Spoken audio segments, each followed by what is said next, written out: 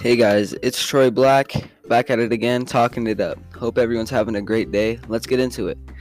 So, with my podcast, I will be talking about football teams and I'll be giving you guys updates about football teams.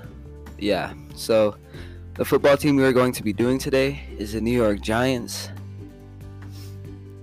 And with the Giants, there's been many tragedies throughout their season. Odell Beckham ended up leaving and causing a great mayhem for the Giants, I would say.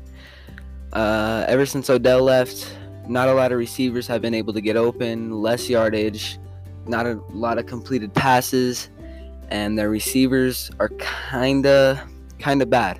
The only good top receiver that I think is on that team now is Golden Tate, but that's about it. Another thing that's really destroying the Giants this season is the fact that Saquon Barkley is out with the ACL tear. He probably won't be back till next season, sounds like. So those are some of the reasons why I think they're doing so bad, because their record is 2-8, I'm pretty sure, or 2-7. Their QB seems like a great quarterback. He's fast, he's agile, he can get the ball where it needs to be placed. He's all around a pretty good QB. He needs a little bit of work, but other than that, he's pretty good. He puts in the work, gives his time, all that.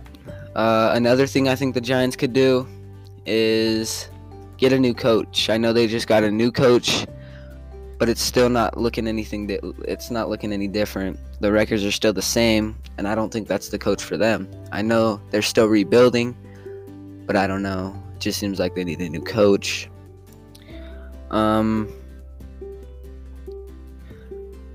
They did beat Washington.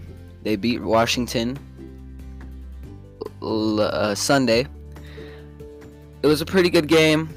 The Giants did play better. A lot of turnovers forced. The corners, their defense is actually pretty solid. The New York Giants defense is pretty solid. The corners they're pretty good corners. They have the receivers locked down.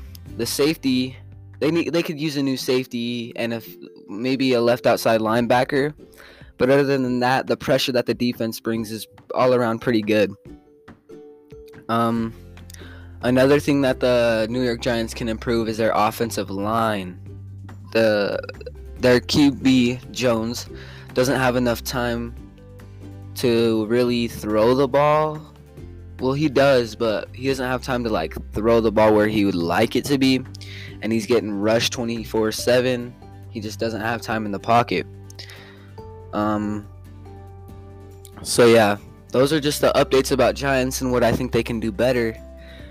I'd like to say thank you guys for your time. Thanks for listening. Hope y'all have a great rest of your day. And hey, don't forget to tell me what football team you want me to talk about next. All right. Peace out.